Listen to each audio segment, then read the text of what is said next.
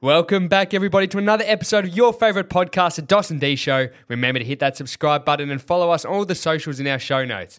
Now, on this episode, we sit down with Big Bash star and Victorian wicketkeeper, Sam Harper. Sam Harper is a star of the BBL and a fan favourite across the whole tournament. He's a chirpy wicketkeeper who is a huge hitter and always has a smile on his face. Sam was gracious enough to give us his time, take us behind the scenes, and share what life as a professional cricketer is all about. We heard his story and what it was like signing his first Victorian contract at only 17 years old and walking into a star-studded dressing room. He even touched on what the day-to-day is as a professional domestic cricketer and of course his ambition to represent Australia and play more cricket abroad. Sam was so open and honest about the highs and the lows of Big Bash cricket.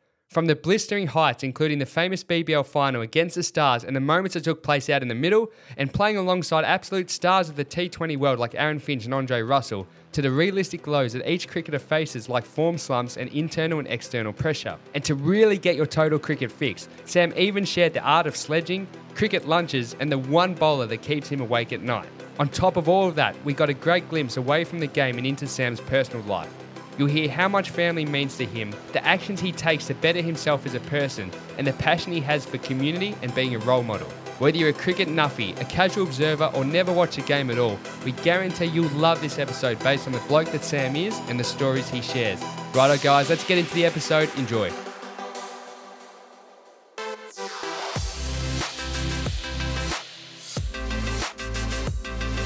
Don't you hate it, Dos, when you have an hour-long conversation with the guest? It's an amazing conversation, and you realise, gee, I wish this was recording. Mate, last one in the house. Last one in the house. Last person we have to bring up the stairs. But let's introduce him. Sammy Harper, welcome to the Dawson D Show. Thanks, guys. Pleasure to be here. How was that iced latte? Very nice. Nice? It's 39 degrees in Melbourne today, so I think I enjoyed the ice more than the latte. Yeah, it was very nice. Mate, we are rapt to have you here. We can't wait to talk. We've already ticked off a few great discussion points, but at the moment, you're in the middle of the Sheffield Shield season, so let us know what you're doing and whereabouts you guys are placed. Yeah, so we're placed pretty nicely actually after last week. Had a good win against Queensland, so we've got 3 games to go there and, yeah, hopefully another Shield final. And, yeah, that'd be nice because we played WA, who were going to be hosting it last year, and they beat us, so it'd be nice to get one back on them.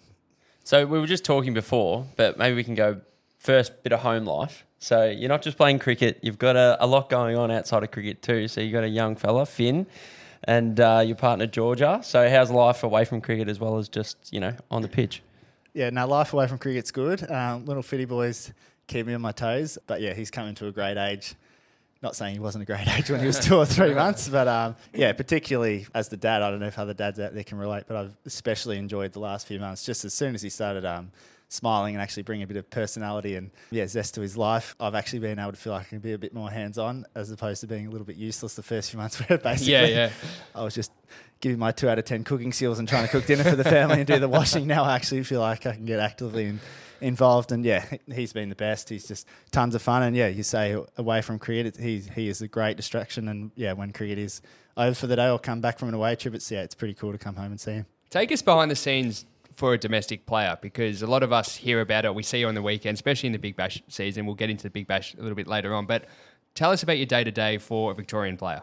Yeah, it's a good one. So we're based at the Junction in St Kilda, and obviously not too many games of sport go for 4 days. So in this time of year when the games are on, we'll have a couple of day prep lead-in, which is just all your boring basic training stuff, and then then the real stuff happens. So we'll start a Shield game on Monday. The Junction it goes for 4 days, and unbeknown to some people that actually can end up in a draw, which is quite funny that you play for 4 days and no one actually wins. And then that's basically, so the domestic season sort of runs from October to April with a 8 or 9 week break there for the BBL. Where most of us go out and play for our BBL franchise, and then April and May we get some time off before pre-season starts again. So we're going to be open and honest, right, from the get-go. I'm not the biggest cricket person. Dee's a cricket man. I love my cricket. I used to go to... actually, there's quite a funny story. Me and you were at the Big Bash one night, and what did I do? You fell asleep. I fell asleep. He fell asleep at the Big Bash. Can you believe it? You wouldn't be my only friend to fall asleep at the cricket. It's fair enough. I can understand. But it must have been a big night before or something like that. But as that person, and I do enjoy cricket, I do love it, and I've been at quite a few Boxing Day tests and some Big Bash stuff. But for everyone else listening, I guess, what is the training schedule like for, whether it's Shield cricket or you mentioned BBL is that 8-week period, or is it longer than 8 weeks, or it's shortening to 8 weeks, isn't it? Yeah, it's around 8 weeks. Yeah. So what's that train? Let's go Big Bash first. what is the training like? Is there a pre-season like there is for footy? Is it just you come straight in and you're into games? Yeah, no, the BBL is a little bit different. We had 6 Shield games prior to the BBL this year, and basically as soon as that 6th game finished, we were in Cairns for round 1 pretty much 7 or 8 days later. So yeah, it's basically get the whole squad together, sort of have a 2 or 3 day, do something with the group to sort of build the culture that you're going to have for 7 or 8 So weeks. some of the players you don't even know them. 100%. Some of the blokes like our overseas, you come over and just introduce yourself to. Probably takes them 2 or 3 weeks before they stop calling you number 6 or actually learn your name. Horrible. But yeah, which is one of the cool things about the BBL that you do get to play with such. I mean, this year we had Andre Russell from the West Indies, which was just so cool to have him over and get to play and share a field with him. And yeah, unlike what I said before, I actually do love the training side of stuff with the cricket. So yeah, and then we just basically do a couple of days training, might have a practice match or 2, and then this year we're up in Cairns and into it.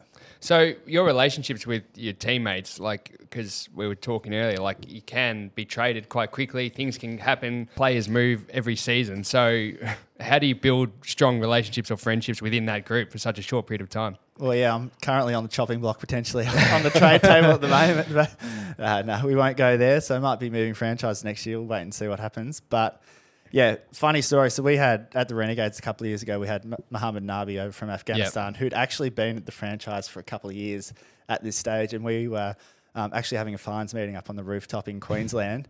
And our coach, Andrew McDonald at the time, stitched Nabi up a little bit and went, right, Nabi. He didn't actually have to get fined, but his punishment was you've got to go around the whole group and the squad. And we had our support staff, physios, everyone up there. Oh, no. And Nabi had to say everyone's name for first and last name. And I won't do a very good Afghan accent, but he's going around, he's going, Dos D, and he just goes, physio, SNC. Oh, no. Fast baller, coach. Oh, you're kidding. Did he get your name? I think I was number 6 or maybe Harper. I might have been around for long enough. Tough. The poor guy. He plays in so many different franchise leagues, but that put us in absolute stitches. That's which hilarious. Then led, following that, to a game when we played in Adelaide, and him and a guy called Dan Christian put on over 100 runs. It was one of the best partnerships. I remember that, yeah. That the franchise has probably had. These two have probably just batted together for 45, 50 minutes. I think Sarah Jones was doing an interview with Dan with Nabi after the game, and he goes, "So how was it batting with Dan out there?" And he goes, "Who?" And Dan Christian, he goes, "Oh, I don't know who that is, but God give him good health." It was one of the funniest things ever, because he obviously only knew Dan's Christian or like Serial, the nickname we might have called him, and he didn't actually know Dan as Dan. He just knew him as Christo, or the nickname we might have called him. So it is funny for those overseas guys, especially those who come from a country such as Afghanistan and their English is their second language. Yeah. You just take it for granted. I can't imagine if I just rolled into Pakistan or India or someone in there. We're just expected to know all that language. Of course we're not. God. But no, it's been cool to have some of those people like Nabi and Andre Russell. And this year we had Majib and Akil Hussain. So yeah, we've had some great overseas. Is it hard though, because you're getting like the change is so often in the locker room to be yourself? Obviously, you've got your staple of players, and I'm sure you've got great relationships at the Renegades. But when you have these fly in, fly out kind of guys, and does the locker room, taper down a bit, or is everyone still a bit, silly? I'm sure everyone's got their own goofy style. Like, do certain players change when other players come into the locker room? What's the go? Yeah, it's an interesting one. I think when December does roll around and the BBL does start, I think so. Everyone's so excited just because it is a great time of year. Like, it's heading into Christmas, New Year. Yeah. The BBL's on. It's on at night. We usually apart from COVID, get some good crowds in. So, yeah, those first initial weeks when the squad does come together, everyone's just excited to be together, and especially if you get a couple of cool overseas. But, yeah, then it'd be interesting if you actually spoke to the overseas, because they might be here for, like, Andre was here for 3 or 4 games. It's not say whether we actually win those games or not, he's actually not going to be there for the finals. He's not going to be there for the grand final. And he's literally on a plane the next week off to another league, meeting 15 or 20. Meeting another physio, another coach. A whole bunch of new teammates. So that's probably the life of, you'd have to ask someone like that who does the franchise world, that they are just in and out of squads. They're meeting so many different people, and whether obviously they're there and you're hoping that they do buy in for your franchise because you want the club to do really well. But these guys potentially are just here individually, sometimes for themselves, and hopefully their individual skill on that night can bring your team a win. But yeah, they probably don't buy into the team as much as someone who knows they're there for 3 or 4 years on a contract. So how does it, and if you don't mind sharing, like you told us over coffee, average wages, but for these guys that fly in and fly out on a 4-week contract or whatever, and they're probably on pretty decent money. Yeah. as a group that are actually local or domestic players, if somebody loses their spot because of one of these guys or they're not getting paid as much, like what's the general feeling like? Is there a strange feeling amongst the group? No, there's not too much of a strange feeling. I think personally on my end, when you do get like an overseas into the BBL, all I would want and can hope for is that they buy into the group and they buy into doing their job and role for the team to win. And to be fair, on most part, I think the people I have played with have really built into the culture and really maybe for the 2 or 3 weeks they have been there, bought in. Akil Sane this year from the West Indies, you could just tell straight away from the first training session that whilst he was there for 8 games, he was all in, and it was it was great. He was getting around the group, getting around the boys. So when he actually left, it was quite sad. Like he became a real part of our team. So to see him go, and that was a real testament to him. Like he was working with our younger spinners, teaching them stuff that he'd learned as a batter and a keeper. He was going, this is potentially how I'd bowl to you, or this is what I'm thinking. And for a domestic player to get insight into that that's good. Yeah, it's pretty cool. Growing up, what was the dream essentially? Was it Test cricket? Was it one day? Was it 2020? If it's 2020, it must be pretty cool. Then you're getting drafted and going in there, training with the names you watched. You mentioned a lot of names earlier. Like, what was that dream? Firstly, the dream was to play professional cricket, no doubt, and that was for me. That was from a very young age. Whilst I was at school, being probably a C+ student in maths and English, better than us. Yeah, better than us. I either always wanted to be a professional sportsman, and then I think I knew from a young age that sport was going to be cricket. So for me, that was doing everything I could to be a sportsman. And then, of course, who wouldn't say that they would want to play cricket for Australia? Yeah. So that was definitely, and still is at 26, the goal. And whilst I didn't put all my eggs in that basket, I was still, which I'm very grateful for, my parents were very big on playing other sports and also trying to do as well academically as I could, whilst my Supercoach team just got hammered away while I was in maths class. Of course. But I had quite a good, well-rounded childhood playing played footy, golf, cricket, a lot of range of sports, but cricket was the one that I wanted to take professionally, probably from a pretty young age. Obviously, you're a similar age to us, a little bit younger, but I remember, because I was the same, like, footy in the winter, cricket in the summer. That you dream of. For me, I wanted to play AFL. That was my dream. You were the same, Dos. We both wanted to be... That dream got completely shattered when I was about 16. Yeah. But at the time, like I remember when... I do remember the first time I ever saw T20. I don't know if you do too. In Australia, we're playing... Not a great story. If I can't remember it or not? But I remember it was in Sydney, and I just remember my mate saying, like, there's this new format. He was explaining it to me. I'm like, wow, this is pretty cool. When this new format came in, did you then see, okay, there's a pathway. Now there's a bigger pool to actually potentially make it as a professional? Yeah, definitely. Probably when the T20 came in, I think I was about 3'2" and weighed 30 kilos. So I'm like, right, I have to be good at red ball cricket here because I probably cannot hit it out of the 30-metre circle. So I thought that sort of... Oh, right. So you focused more... I thought that format might have... I was going to be lucky, or I was going to have to grow pretty quickly to get into that sort of format, which I actually didn't grow too much from that day. But I do remember that night. I remember Jimmy Anderson bowling to Adam Gilchrist, and Gilchrist was on the mark and hit him for 3 sixes in a row. Yeah. And I thought, this format's really cool. But definitely for me throughout, and still do want to play all the different formats. They're all different in their own right. And playing last week at a Shield game at the MCG was still really cool, even though 6 weeks before that we were playing at the MCG and there was 40,000 people there. Yeah. And last week there was probably 4 Seagulls and 3 security guards. But they all have each format for me has the things that I absolutely love about it. Yeah. So for as long as I can, I'll try and play all the formats as well as I can. What about diet? That's something that I'm not great with my diet. That's something I could improve on, Sammy. But for cricket, we've had footballers on talk about this. What about cricketers? I mean, you often, we've got friends that play local cricket, right? And you go in and you have lunch or you have afternoon tea and whatnot. Everyone brings a plate. Is it the same? Does everyone bring a plate, or how does it work? It's not everyone brings a plate, and I think maybe we should bring that. I think you'd get quite a nice cricketer's lunch or tea if everyone bought. I don't think the dietitian would love it if we all bought our own plate. Do you have to do skin folds, all that? Yeah, it's a funny one. We've always done skin folds. In the last year or two, I think it's actually become optional in terms of the way Cricket Australia actually police it now, that you don't actually have to do skin folds. But how good. Most that's of us great. still do. And I think I'm a normal cricketer. We all have a little bit of a sweet tooth. Love a beer, Do you all have lunch together? Yeah, we all have lunch together. Like as in opposition as well? Nah, not opposition. Okay, No, okay. we sit well away from them. Yeah. Nah, too funny. There's a guy, shout out to Jimmy at the MCG, and the boys who have actually played Test cricket around the world would agree that he does one of the best lunches worldwide. Oh, really? And we are just so spoiled. He does, like, you'll walk into the lunchroom at the G and there's like 3 or 4 meat options.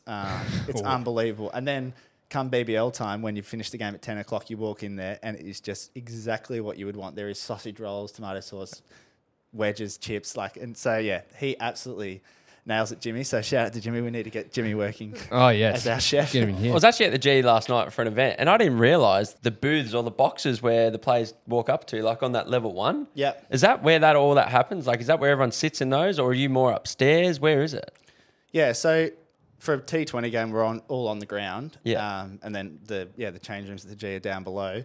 And then for a Shield game, a bit slower, obviously going for 4 days. Yeah, boys will sort of do their own thing. If you're next into bat or close to batting, you'll be up in the viewing box. Yeah. Ready to bat. A fast bowler might be downstairs. Yeah. Speaking about diet, eating away or finishing off what Jimmy's made for lunch. Yeah, sort of. We'll do a range of things. The G is just an awesome place to play. We got to be on the G for the event. Like, it was like a dine on the G, and I actually was standing and I took a moment in. I walked up the race. I even said to myself, I was pretending that I was, pretending I was a player. Even a couple of the boys I'm working with, we were having a joke around. I'm like, come on, boys. And we were walking up the race. Oh, this mob. But yeah. The joint is insane. Like, I'd never actually been on the MCG before. And looking up, like, not imagine you've done it, but It's your home ground, yeah. it's your home turf. But what is that like? Were you there? And I know Dee was looking forward to talking about this too, but what year was that big game between the Stars and the Renegades? And it was like 90,000 people. Were you playing that night? I wasn't. I was at the Stars that year on the sidelines, and I think, they had 80,000 roll in, which was just an incredible night. Luke Wright from England made 100. And then, the following year, I was lucky enough. I think there was about 70,000 people there. It was my second ever BBL game.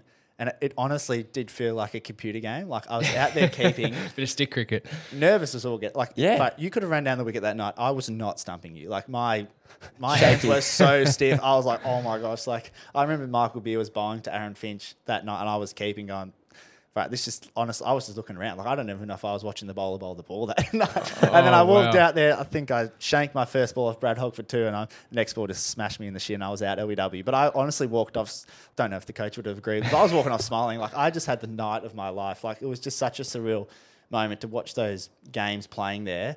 But then from an actual cricket side of view, once I'd done that and experienced that, it just really burned that I want to do this more. Motivation. And not only be involved in this game, but actually perform in those games. Because I think those early games that I did play at the Stars, like, I was almost so happy to be out there playing in the game and like playing with like a Kevin Peterson or something like this. But I didn't actually believe that I belonged out there. Like, whilst I was involved in the game, I sort of felt like I was just there to keep, and I was batting down the order. And then I actually lost my Stars contract after that second year. Went down and went, right, if I actually want to play and perform in this format, I don't want to just be someone who is involved. I actually want to perform and play. So then, lucky enough, the next year I got an opportunity at the Renegades and had worked and tinked on a few things that I thought could bring success in the format. And lucky enough, the next year was able to implement a few of those things. Especially in Big Bash when it's such short, it's a short format and it's, high pressure. When you get these opportunities, what are you looking for as a player in terms of, are you just thinking, how do I keep my spot for the next game? If you hit 30, 40, 50, do you go, okay, I might have, 2 or 3 games up my sleeve now and I can relax? Like, what's that mentality like to actually keep your spot? Definitely when you're starting. So those first 2 games I played at the Renegades was actually just out of a bit of good fortune that Aaron Finch and Marcus Harris were opening the batting for Australia at the time. So there was 2 opening spots, which probably I didn't see coming at the Renegades. And so basically I got a call the week before that first game saying, we'd like you to come and play the Renegades practice matches, from Andrew McDonald, who was the coach. Played the practice matches, and then he actually told me that I'd be playing the first game against the Perth Scorchers at Marvel. And I knew that I was a replacement player for 2 games, which is in a 14-game season. So, definitely in the back of your mind, that in those 2 games, if I had missed out in both of those games, then I played 2 games, so be it, and off you go. And you are a replacement player, so you exactly what it sounds like, you get replaced. So But then personally, I was like, well, stuff this. I actually want to, in these 2 games, if I can, make an impact. And lucky enough in those games, those things that I had worked on, I was able to execute a few of them out in the middle and ended up keeping my spot in the team for that year. And that was pretty cool because we ended up winning the title that year. So, was that at Marvel? It was at Marvel. Talk us through that night, because it's the best game of probably BBL almost ever. Like, it's just unbelievable. Talk us through, from your point of view, that whole night. Yeah, it really was unbelievable, really. I mean, when Boise bowled Stoinis to make it, I think 1 for 93. I think some of my family members were at Southern Cross Station. They'd given up on the boys already. Insane comeback. Yeah. And once So for those who don't know, set the scene a little bit. So you guys made what, 145? We got bundled out for about 145, which in T20, especially at Marvel, which was a good wicket that year, was nowhere near enough. Melbourne Stars had an unbelievable batting lineup. Stoinis, Maxwell, Bravo, you name it. Their top 7 was incredible. And they were, none for 93. They basically needed 50 runs off about 50 balls with 10 wickets in hand. And it was unlosable. And Finchie wasn't in a good mood from memory. He looked pretty angry on the field. He was swearing? I think so. I think Finchie had got out at the non-strikers end, run out, which is just one of the most unlucky ways to get out. And then the camera actually followed him down the race. And speaking about a good driver swing, he sent one of these white chairs through Marvel Stadium. I wasn't actually in the rooms. I'm assuming it would have been one of the all-time blow-ups. But yeah, from there, they were none for 90. We ended up taking 6 for 15 in about 10 minutes. I was on the mic, and I remember the broadcasters coming down and them saying, "Can you believe what's happening?" And I was like just so excited at what was happening. And like some of the older boys, like we were getting wickets and I was going off my tree, like celebrating in the group. With and the mic like, on. And some of the older boys were like, "Calm down, we haven't won yet." I'm like, "We've won. We've taken 6 for 15. There's no way we can lose this game." But I think because it happened so quickly, like it literally happened in 15 minutes that we went from losing to winning. And yeah, it was the title. Just such a cool feeling. I remember when that last ball went up in the air and like we knew we'd won and we just all went and embraced. Yeah, that was one of the best cricketing days I'll ever have. So as a keeper, and it's probably well known that you got to be able to be good with your words. Mm-hmm. It's a chirpier role. You got to speak a bit more. And I don't mean because you're wearing the mic, but you're the one closest to the batsman most of the time that's facing. Do you think that a bit of trash talk and a bit of this and a bit of that is a key to getting in the batsman's head? And how do you do that when you're on the mic? Because you're obviously limited with what you can say. Yeah, and in the BBL, there's also you got the stump mic, so you never know when they're listening. I mean, anyone who knows me, I'm not going to. You're not going personal. You're not talking about family. It's probably not in my DNA. For me, it's more if I actually know the batter. That's when I feel like you can actually say something that might be funny or might be off-putting or actually have a bit of banter with them. But for those, like in Shield games, when you're potentially playing another state and you don't actually know who's batting, most of us are just out there competing. But you can't shut up all day, really, because if you stop, then as a fielding team, the rest of the boys probably start to drop and morale drops. Yeah, no doubt as a keeper that one of your main jobs is you are almost the barometer of the energy and how the fielding attitude and energy of the group is. And I love sort of doing that and having that role. So give us an example of that. So what does that look like? You know, if you're the barometer and the energy behind the boys, do you have a few go-to sayings? Do you know which players are going to be, come on, pick it up? Like, what does it look like? I know that might be a very vague question, but like there's going to be people listening that go, well, what? Like, is that just come on, boys? Or literally sometimes Adam Zampa did a very funny thing with The Great Cricketer where they talked about like cricket chat, and I think if you actually wrote down the dialogue of a days of 96 hours of cricket chat, it would actually literally like, come on boys, let's get one more, and then it'd be like 30-second break. Come on boys, doing well here. Come on, Southo, keep bowling for us here, mate. Good stuff, mate. Like it'd actually be just 96 overs of absolute dribble. And be like that for every club. There's a script, encouraging the bowler. It's not bowling that well, but he's got in there. Like that's a good line.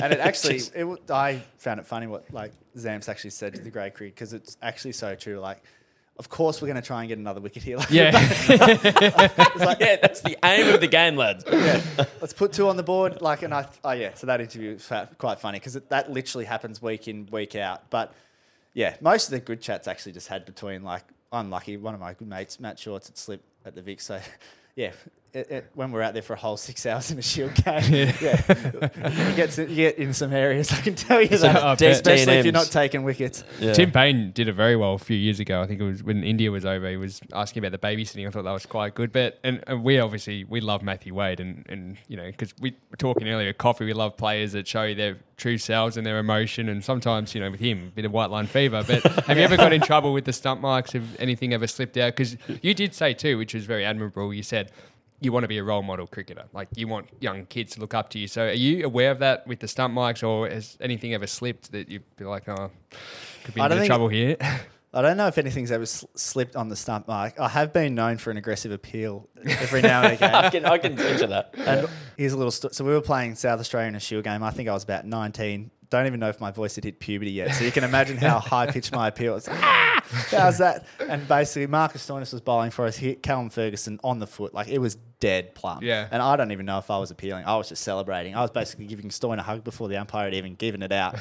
And we'd won the game, we'd sung the song, and the match referee comes in and goes, you're on report for excessive and aggressive appealing. And, like, I was just this 19, naive kid just trying to be smile and be nice. And I'm like, you're kidding me, I'm not under report. Anyway, we got off it in the end anyway. So I've maybe turned back my appealing a little. I'm still get overexcited. So sometimes. it was a legitimate report on you. It wasn't a piss take. No, it was like, you're in the principal's office here, Wow. mate. Wow. Second Shield game, I was like, well, I won't be charging the umpire again for sure.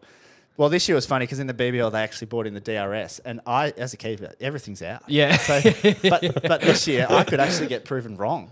So twice this year I was like, Finchy, mate, that's out. So send it up. So I think I was 0 from 2.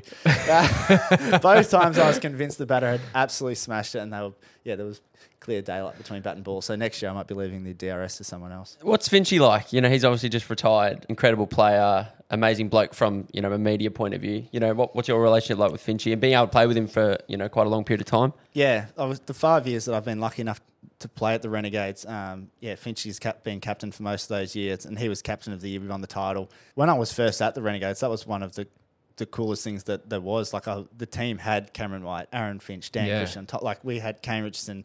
Combine that with some of the overseas we had, like, it was just a star-studded 11. Yeah, and Finchy's grave was lucky enough to bat with him a number of times at the top of the order. And I think they were some of the moments, again, where as a 19 or 20-year-old, you were waiting to walk out and bat going, I'm over the batting with Aaron Finch tonight. How cool, cool is this? Whether it be at Adelaide Oval or, at the MCG or at Marvel. So, I was lucky enough to be able to have some cool partnerships and play a little bit with him. And, he's obviously his white ball record for Australia in T20, just retiring a couple of weeks ago, was phenomenal. So he's been a great contributor of Australian cricket. Unbelievable. So obviously with Finchy retiring, it's been a bit of a debate this summer too about BBL. Over the last few years, obviously with COVID, everything took a hit. And prior to COVID, the league just seemed to be absolutely on fire, like huge crowds. And now this past season seems that like it's growing again. Everybody's talking about it. Crowds are getting bigger. Where do you see the future of the BBL? Obviously, it's up against so many other tournaments across the world, but also, shortening the format, trying to get the players in for longer. What do you feel as a player would benefit the tournament? Yeah, I think some of the direction that the BBL is heading in from conversations that's happened in the last few months is definitely heading in the right direction. And I would say after a really successful BBL again this summer, there's no doubt that the previous summers before that, the BBL hadn't been a potential best version of a product. And I think COVID did play a big part in that. When you can't, the players and the relationships, they have with the fans, you can't, we weren't able to do any autographs. We weren't having family days, all that interaction that you get with your kids, which is such an important part of the night. I remember when I was a 6-year-old crawling through leagues, basically trying to get up to Jonathan Brown as a Brisbane man just to get his autograph. That was, I didn't care if he kicked goals or not. I just wanted to meet Jonathan Brown. Of course. So I think that played a big part. And I think with reducing the number of games back to 10 in the coming seasons, hopefully we can get access to those going overseas for longer. And some of our best Australian domestic players can play the back end of the tournament. Were you a part of that game, the Chris Gale, Don't Blush Baby? Were you part of that? I wasn't part of that. That was early BBL. Was it? Yeah, that was, I reckon I was about 16 or 17. So you were just laughing at the TV screen like us. The game down in Hobart with Mel McLaughlin. Did you ever get to play with him though? Did he come back again? Nah. I don't think Chris got invited back after that. Was he playing Dandenong this summer? I think Endeavour Hills, Endeavour Hills? It was smacking him everywhere, I heard. Yeah. I think Endeavour Hills, they had a World 11 in Endeavour Hills. I don't know who's doing I don't know who's running the paychecks down there, but they had... That's impressive. David Milan, Dilshan, Gale. I think there was actually talk that the Renegades or Stars were going to play a practice game against Endeavour Hills. That's how good their side was. Wow. That's amazing. So I'm interested then. So for somebody listening that actually might have ambition to play professional cricket or Big Bash, what is the pathway now? What's the best way of going about it? Do you get, obviously, the guy from Brisbane, Brown, he just got plucked out of supposedly local cricket and straight in. What's the pathway? Yeah, I think the good news is for any cricketer coming through, there's obviously the traditional pathway. I probably had more of the traditional pathway where I went through the whole junior system, played in all the junior rep sides and the Vic sides, Australian under-19 team into a rookie contract. So that's probably that's how the system is probably set up if you're going to sort of go in. But there's heaps of different ways. Like Rob Quiney, who was real one for me when I first got into the squad, who was just a ripping bloke. He played I think he got his first contract out of grade cricket at about 23 or 24. Right. And he went on to win 5 Shields for Victoria and have such a great career and make his Test debut in his 30s. So, and then similar, like Josh Brown made 5 or 6 T2000s in their grade comp up there, and all of a sudden he's opening the batting for the Brisbane Heat. So there is unbelievable, which is awesome. And I think it should happen more. Like I think similar to what we were talking about with coffee before, how a school kid's supposed to know at 18 what they're exactly about to do at uni for the rest of their life. Like, and it's the same with the AFL draft. Like, you can't just judge a cricketer or an AFL player at how good they are at 17 or 18, because some people will develop really early and some people will take till they're 24 or 25 to sort of be their best sportsman and version of the player they want to be. Overseas, is there ambitions? I know you've played overseas a couple of times. You've mentioned earlier, maybe touch on those. And is there still ambition to want to get overseas? I mean, right now you're dedicated, and I know your mind is completely here in Australia, but you know, like you said, you're in the prime of your career, mate. So I'm sure there's still some drive to want to get over there at some stage. 100%, yeah, definitely. I think in the next 5 to 10 years, there's going to be such good opportunities, worldwide. I mean, there's a new tournament starting in America.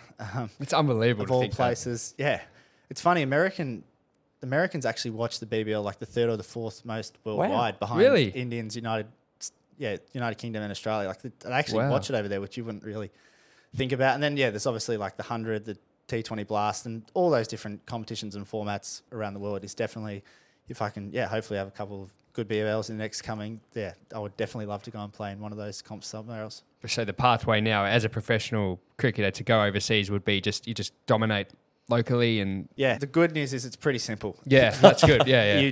If you can do really, really well for your franchise, you're going to get picked up in competitions and leagues elsewhere, and that's as simple as it needs to be. For me, it's probably just about becoming a little bit more consistent. I've had a couple of good games here and there each season, and obviously the nature of T20s, it is a high-risk game. You are going to miss out. But hopefully in the coming years I can just become a really consistent T20 player, even from a cricket perspective, but also away from cricket.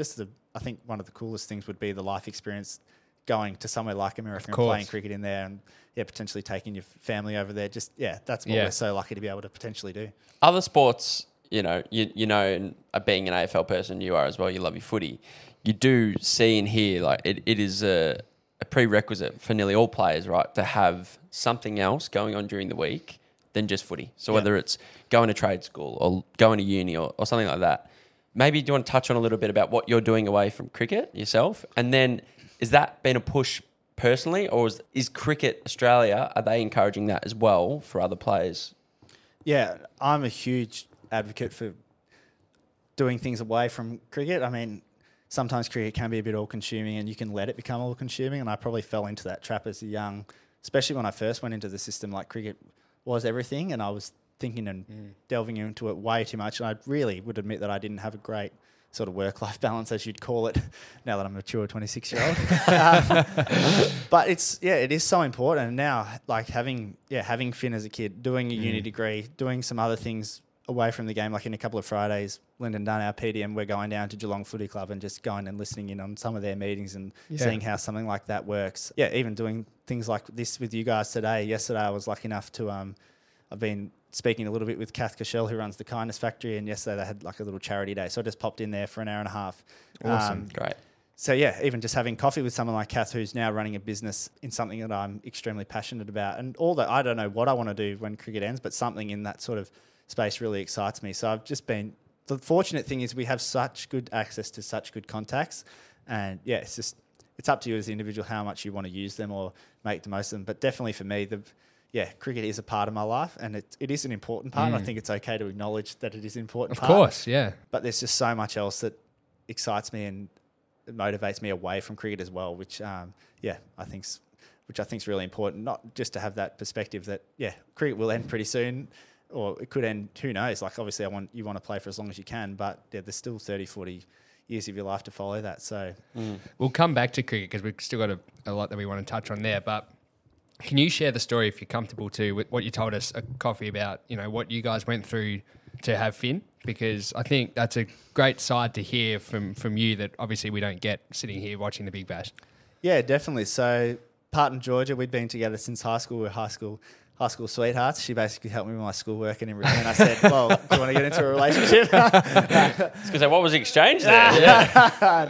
Bit of contra deal. You write my English essay, and we'll go 7 together in the summer. Yeah. So this was this was probably peak COVID really. Georgia had been getting these horrible pains for years now, and it was time that we actually had to delve into finding out what these pains were. And turns out she had endometriosis quite badly in her bowel and in other parts of her body, which I won't go into. But basically we sat down with Samantha Hargraves in Melbourne, who was a gynecologist, and she said, look, there's a surgery we can do for Georgia where we can remove all the endometriosis. We can basically, I don't know what they pump her tubes with. I'm no gynecologist. But if you guys want to have a kid, now would be a good time to do so. And for Georgia and I, having a family was really important to us. And we weren't really fussed about sort of what age we were just going to be blessed to have a kid. And thankfully, we were lucky enough. I know it's not that easy. You think it's really easy to have a kid when you try and have one, it's potentially not that easy. So and we were really blessed that G fell pregnant with Finn, and she's been amazing that whole pregnancy journey into birthing Finn, and now the three of us starting our own little family's definitely been one of the coolest things I've had in my life. Yeah. And then part of that you mentioned, which is total amazing, the commitment, but the house situation that you spoke about, living in Torquay for a good 6 weeks? Yeah. I was going to say 6 months to make the stories end better, but still, the travel to and from, having a kid, being able to having to drive into Melbourne every day, that must have been pretty hard. Yeah, it was hard. Unfortunately, we got moulded with our rental as we were chatting about. Yeah, so we were a little bit stuck there before we found a place in Hawthorn, which has been awesome to be back in the city. It's great to have you in the house, mate. Make sure to pay your rent. It's a shame we didn't connect with Sammy earlier, being so close. Yeah. Yeah, literally a K away. So, we ended up going down to Torquay for a bit, which was actually had huge positives. I mean, when cricket ended, apart from the car trip, which was a pain sometimes, once you actually got down there, you completely just escaped the cricketing world you were in, and it's an awesome lifestyle down there. Who knows, one day we might find ourselves. Are you a surfer? Down there? Oh, I'm a very, very modest surfer, but Georgia's dad was actually a surf instructor, so okay. I actually dated Georgia to get the free surf lessons, and she was just a byproduct. No, I'm kidding, but surfing's one of the great escapes. I mean, you can just leave everything in the car and get out there. And there's a few cricketers that do surf, and I love definitely getting down the coast and getting in the waves when I can. I mean, let's not take any footage of that down there. I'll maybe take a still shot of the one wave. I'm up for the day. And It's a profile pic, isn't it? Yeah. Clean wave and Marimbula. Yeah. It looks great. Looking like Mick Fanning. It looks amazing. Little do you know that that's actually a 1 foot wave and the only wave I caught for the day. Well, he's obviously a jack of all trades. He's saying he plays off 5 on the golf course, which is unbelievable. There's obviously a correlation between cricketers and golfers, but another conversation we had at coffee, which I wish was... How many times have we said the word coffee today? I know, yeah. But I was just the standard of conversation we're having. But we're talking, and I really liked hearing this from your perspective, because you're not an athlete that's out of the game, you're still in the game. And we're talking about players showing their true character and personalities and how important it is. And I'd love you to expand on wanting to have that freedom to come off after you've batted pretty well, to actually say, today, I'm smoking them, I'm hitting them well, versus... the team's playing well, we need to get this, let's keep the run rate up, blah, blah, blah. Yeah, well, I think we were just touching on American sport and how, as a golf fan, I really like the honesty that a golfer actually answers the interview with. Like, you can actually get insight into how the golfer played that day based on the interview, because they're actually going to come from an honest space, and it's nothing arrogant or them actually talking themselves up. They're actually just saying how they played that day. Yeah. Whereas, as we were chatting about, I feel like in Australia, sometimes you actually just need to go, the team did this really, really well. I actually got lucky with this shot and shot. And there's times where bowlers bowled an amazing spell, and then you hear the interview, they're like, I just got lucky to execute. And they'd train the house down to actually be able to execute that skill under pressure. And I just think, it's unfortunate sometimes in Australia that if someone actually does be honest with how they potentially went that night, that as the public, or for me watching golf or like AFL, when someone gets interviewed or a player, we get actually lucky enough to have the insight into the player, which nowadays we do quite often get the insight, which is great. All you want to do is see their personality and their honest truth come out. And I think that's what's been really cool about these documentaries coming out on Netflix with all the different sports, which I've loved watching, is all the viewer wants is insight into the person. And I think the more we can bring out the personalities of the player, the more like the fan can actually engage with that person on a personal level. And then it just becomes, I had no interest in F1, watched the doco, and then I could tell you everything about F1, tyre position, this crew member was doing this poorly. Like I was staying up to midnight watching the F1 races like an expert. I know nothing about car racing. I didn't watch that. I needed to Drive to Survive. Drive to Survive. I want to watch the tennis one. Have you seen that yet? Yeah, I watched That Breaking looks Point great. and Full Swing. The golf doco has just come out, which will be pretty cool. So They're everywhere. I love the test as well. The test? You would have watched that? yeah, watch the test. Yeah. I think anytime you can get access into the change room, sort of any elite sort of, whether not even just sport, even just other assets, businesses as well, and see how people go about their trade. I mean, as a sport, sort of nuffy. I love watching that stuff. What I find so bizarre, not bizarre, but when you touched on that, you're coming off and like you mentioned, like a Ponting might ask you some questions about, that shot or this or that. Like, both of you know that right now this is a circus act. Like, as in, sorry, not a circus act, but it's not real. Like, he knows what you want to say, you know what you want to say, but you can't say it. And I find that really, it just must be a weird predicament. Like off camera, like, do you end up having a conversation with those guys and the conversation is totally different to what it was on camera about the game or what's happened?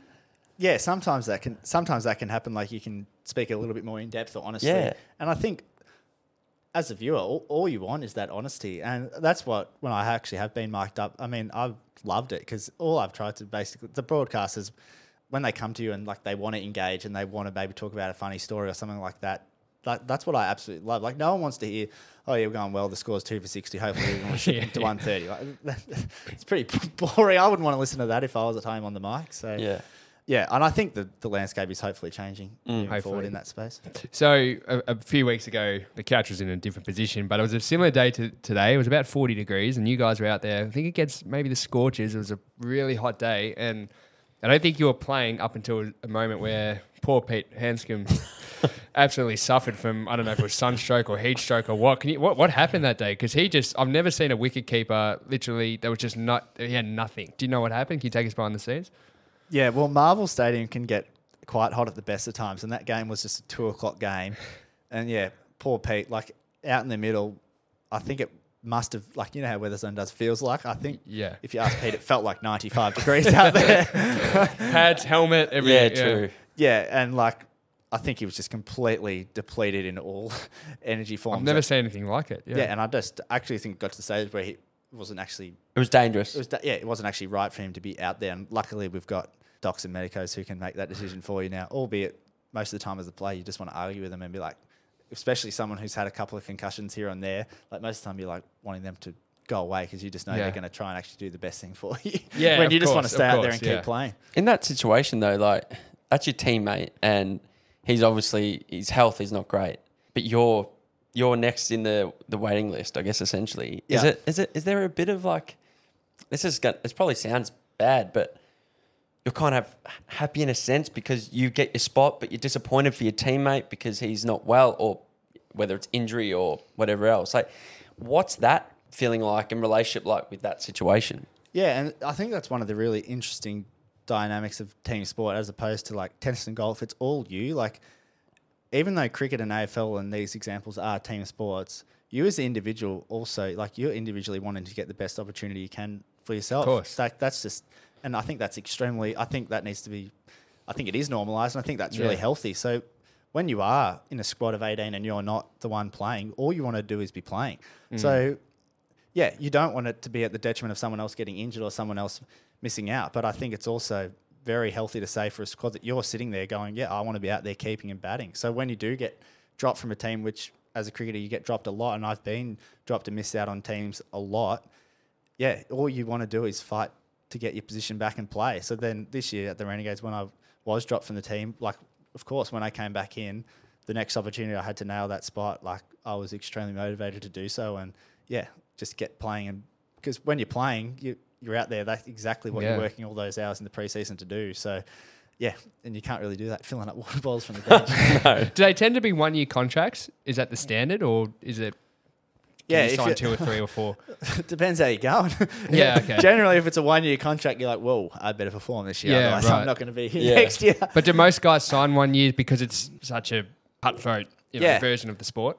Yeah. I mean, you can definitely, like, throughout the VIX and sort of the younger you are, sometimes you get longer contracts is Okay. you get time to develop, and they sort of give you 2 or 3 years to develop. I think once you get into your mid-20s, older 20s, unless you're a really established part of the side, yeah, you might be on a 1 or 2 year contract. And I don't think that's necessarily a bad thing either. I mean, at the end of the day, if you're good enough to be there and you can perform, you know that everything else will fall into place. So Cricket's hard because, like, an AFL player trying to get back into form, and like at least you've got 4 quarters to go out and play, or you might have.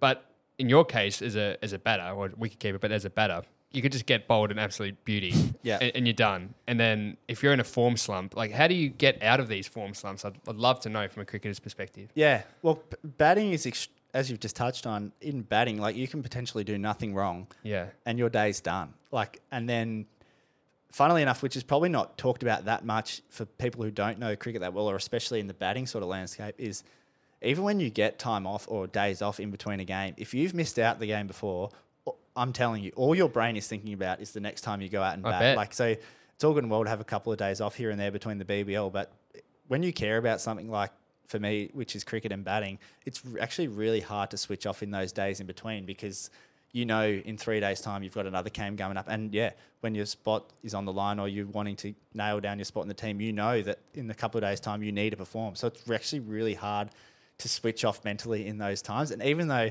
you could speak to any sports psych and they'll be like, oh, just have a family day and relax and go down to the beach and just have a picnic. And like, that all sounds good and well, but the reality of that is it's actually really hard to do that. So yeah, that's just, and I think that's just any challenge to any athlete. Same with footy, week to week. If you have a bad game, you're going to spend the next week thinking about your next game, going, you want to perform. So is there internally at the club though? Is there like a mark that you need to set? So say you might say, I need to get to 20 at least, or 30, or is there some kind of way to measure what you'd consider being back in form, or consider, you know, getting your spot again for another week? Like, especially if you're under pressure. So if you've had 3 innings or they're all under 10. What is your mindset? Is it like, I need to get to 10, or I need to get to 20, or I need to get to 30 before you can kind of relax and go, okay, now I can start playing naturally? Yeah, it's an interesting one. I think it's obviously dependent on the role you've got in the team as to what you want, what the coaches want from you, and it's about trying to execute that to the best of your ability. But no doubt, when you miss out a couple of times, it can build up on you, and you are just, sometimes you're over trying, which is actually a real thing, like where you're so desperate to do well that you end up putting so much pressure on yourself, you just restrict yourself completely. And then it's funny, on the flip side, when you've had a couple of good games in a row, then you do spend the next few days completely switched off, not thinking about it, and you just go out and play. And that's obviously the ideal mental performance that you can be in, but it's not always that easy to get into that. And it's the same with the Shield stuff.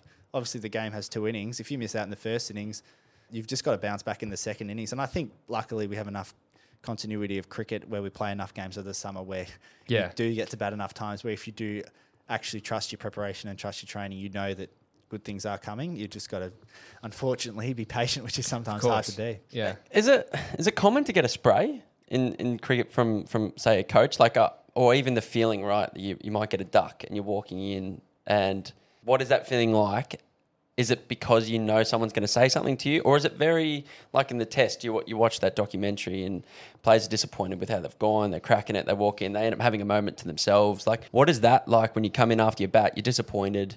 Does someone come in, put their arm around you? Are you left to yourself? Is it later on when someone might come and go, mate, what the fuck was that? Like, what's that like? What happens? Yeah, it changes from each environment you're in. There's definitely been times where, as a team, we've had a stern talking to after the game, which is, and to be fair, most of the time in cricket nowadays, that happens quite rarely actually. Like, most of the time it's just, how can we learn? How can we move forward? What's actually making us better? And I think that's probably the best space for the team and the club to be in. I don't personally see the much value and much point in like, I am absolutely trying my best to perform that night. I don't need you telling me after I've missed out that what I did was poor or like not good enough, because I'm telling you that I was giving my 100% all out there. And I think when you know that the athlete, also from a human side of things, has done everything they can to perform, then there's not what else more can they really do? And obviously there's always going to be different learning. So someone this year at the Renegades who was really great for me was Brad Hodge, because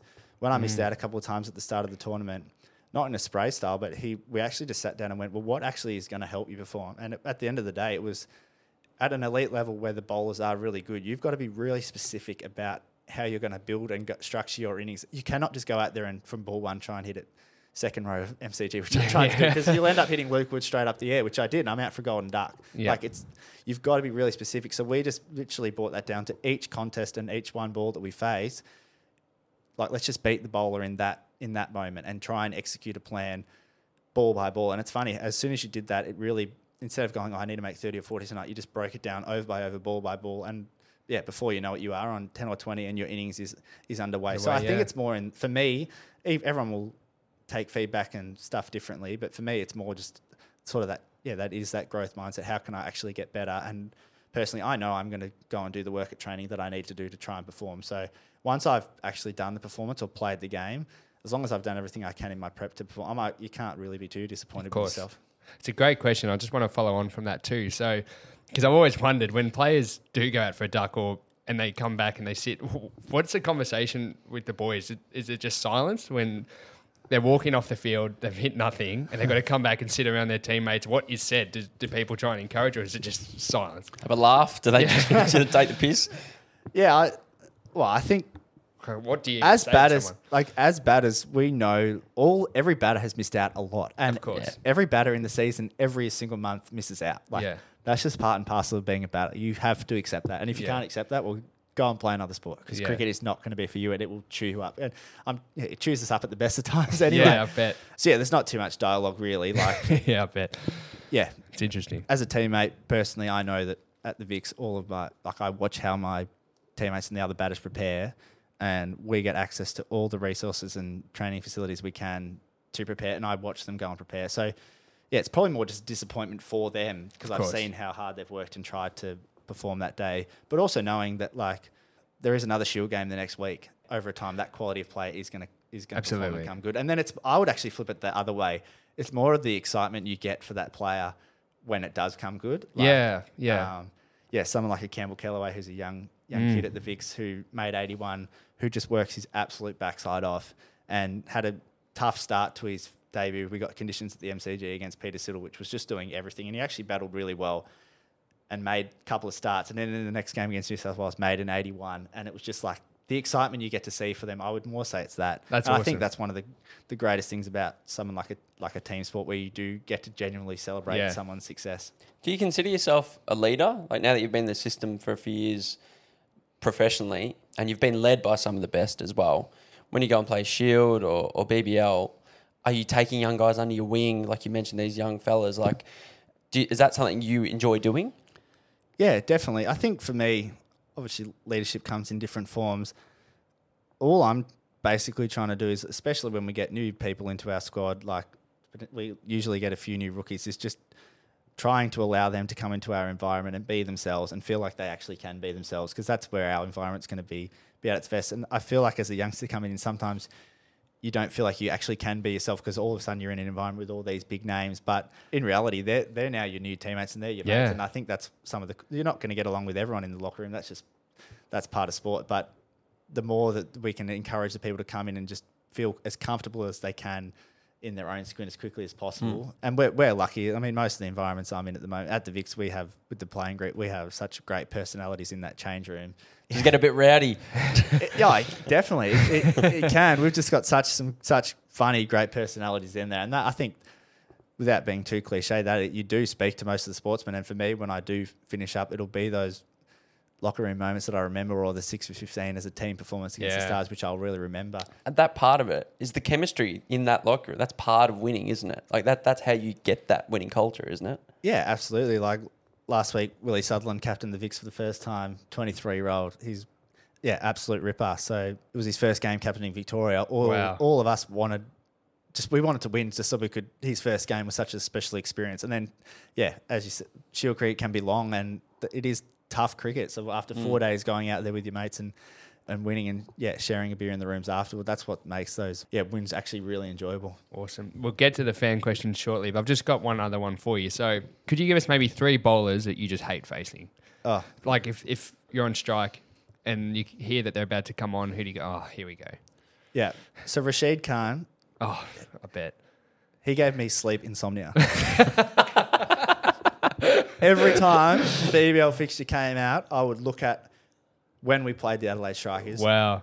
purely from him. And then we're at Adelaide Oval. This was my second ever game. I was opening the batting. I just teed off because I was like, he's going to bowl the 6th over. Like, generally, when that bowler's going to bowl. And back when it was a 6 over power play, I knew when he was going to bowl. So I was like, right, I am going to score as many runs as I can off the others before he comes on to bowl. And yeah, second ball, bang. W, see you later. Yeah, anyone who, like a Lance Morris, someone who's bowling 150 Ks now in red ball at the whacker around the wicket. Yeah, no thanks. You get bounced at least in, I can get bounced. At least it's not too far for me to duck under it, let's be honest. In T20, it's not too bad because you can sort of like give yourself a bit of room, maybe back away and go, I was just trying to hit for 6 over point. But in red ball, when you actually got to line it up for 50, 60 balls at a time, anyone who's sort of bowling around that 150K mark, especially when they come around the wicket. But Rashid Khan would be, any of those mystery spinners where you have no idea which way the ball is spinning. And then, from a keeping perspective, when we had like Majib or like a Zahir Khan last year, when you're keeping and you don't know which way it's going and a stumping's coming, oh God. So we'll go to the fan questions, Sammy. So this one's a pretty simple one, but we touched on it earlier. It was one of my favourite subjects, which is food. Okay. Sam Cullen writes, what is your favourite food? Favourite food?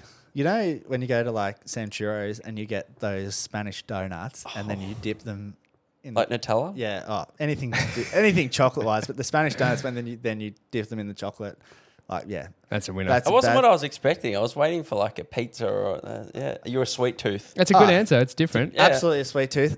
My other one would be, since we've moved to Hawthorn, Yochi is like 900 metres down the road, and it gets me every time. Mate. I'm craving it. Especially in the summer months. We had to stop actually. We were going a lot. I think I need to stop. I think I'm their number one membership person. It's so good, isn't it? Do you have a membership there?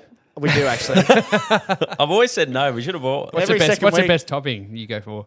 Well, that's the thing. What's the Sammy Harper special? I basically get a quarter of the cup with the Yochi, and then basically the other 3/4 of the cup is like M&M's pod. Like just just go to town. Yeah, I probably could just do it myself for about a quarter of the price at Coles, but it's not the same. No, it's not the same. This is a good question too. So Screwium_14. So there's two parts to the question, but I think the second part's the more valuable one. But how many times have you executed the ramp successfully, and any tips? Sometimes successfully, sometimes not successfully. Our Renegades coach this year says when I hit the second one in a row down to fine leg, he wasn't too happy. But on the whole, most of the time that I've played the round shot, it's actually come off. Yeah, it was a shot I had to practice and get good at as a player when I was talking about coming from the Stars to the Renegades, that I felt like that could be a point of difference if I can access that part of the ground. And most of the time I've actually played it, it's gone well for me. And of course, like most things, there's been some times where I've been made to look very silly as well. So any tips for anybody that wants to execute properly the ramp shot? You get a chest guard. There you go. And a good helmet. There you go. I'm not even going to try and pronounce this name, but most famous person in your phone? Famous person in my phone? That's a good one. Don't know who the most famous person in my phone would be. Obviously, there's a few cricketers in there who have been really good. Like when I was at the Stars, Eddie Maguire was like the person there. Oh, yeah, of course. Oh, I might give Eddie a call on the way home. Yeah, just let him know that you've been here. Yeah, see how he's going. If he wants to pop in too. Yeah. We're actually, he's a dream guest of ours. So, Eddie, if you're listening, we're moving to Elstonwick. Get on the Dawson D. That's it. Well, Sam, mate, we just want to say thanks for jumping on. It's been a blast. I've actually loved it. So much fun. And the fact that you've given us the time of day, about nearly an hour beforehand, mate. So, mate, just thank you very much. We've loved it. I'm looking forward to maybe go and have a hit of golf or something. That'd be nice. No, that'd be great. And good on you fellas. It's been awesome to hear what you guys are doing as well. So, good Appreciate stuff. it. Awesome. Thanks, Sammy. No worries.